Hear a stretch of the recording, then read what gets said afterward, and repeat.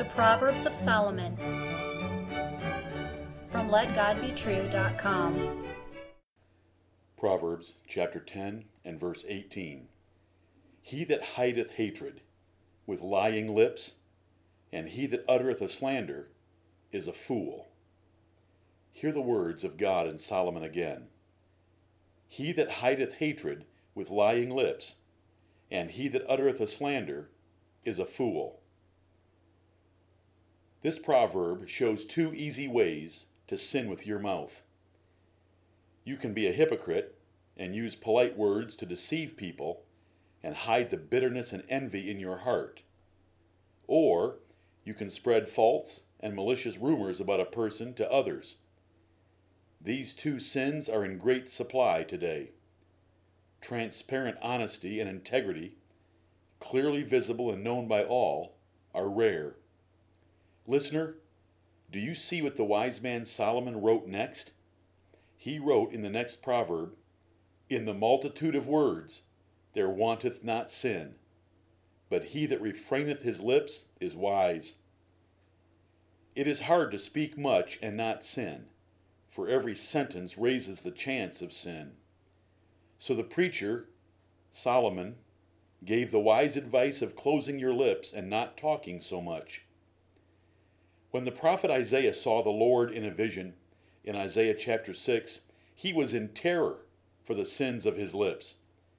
He said, "Woe is me, for I am undone, because I am a man of unclean lips, and I dwell in the midst of a people of unclean lips.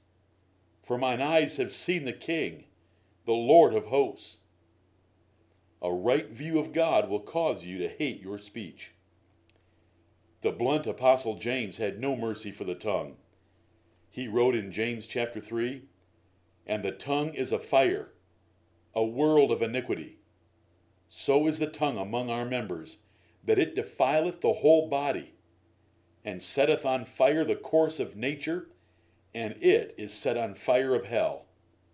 He also wrote in that chapter, "But the tongue can no man tame. It is an unruly evil, full of deadly poison." Your tongue is called your glory in the Bible for its ability to praise God, but it also curses men.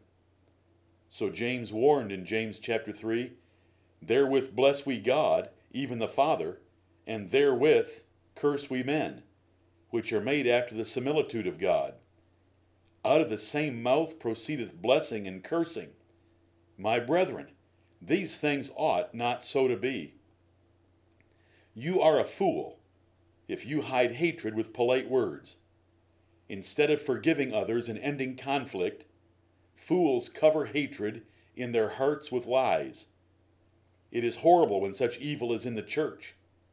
David prayed to be delivered from such hypocrites, whose right hand is a right hand of falsehood, and their mouths speak empty pretensions.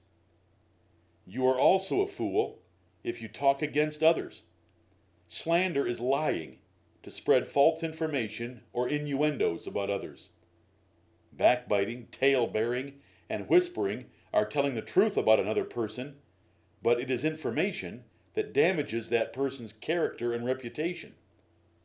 The sin of slander is a violation of the 6th commandment against killing, and only very wicked men with evil hearts do it. Limit yourself to saying good things about others. If you are wise, your tongue is your glory, to praise God and edify others. It is a precious gift to send worship upward and to feed those around you.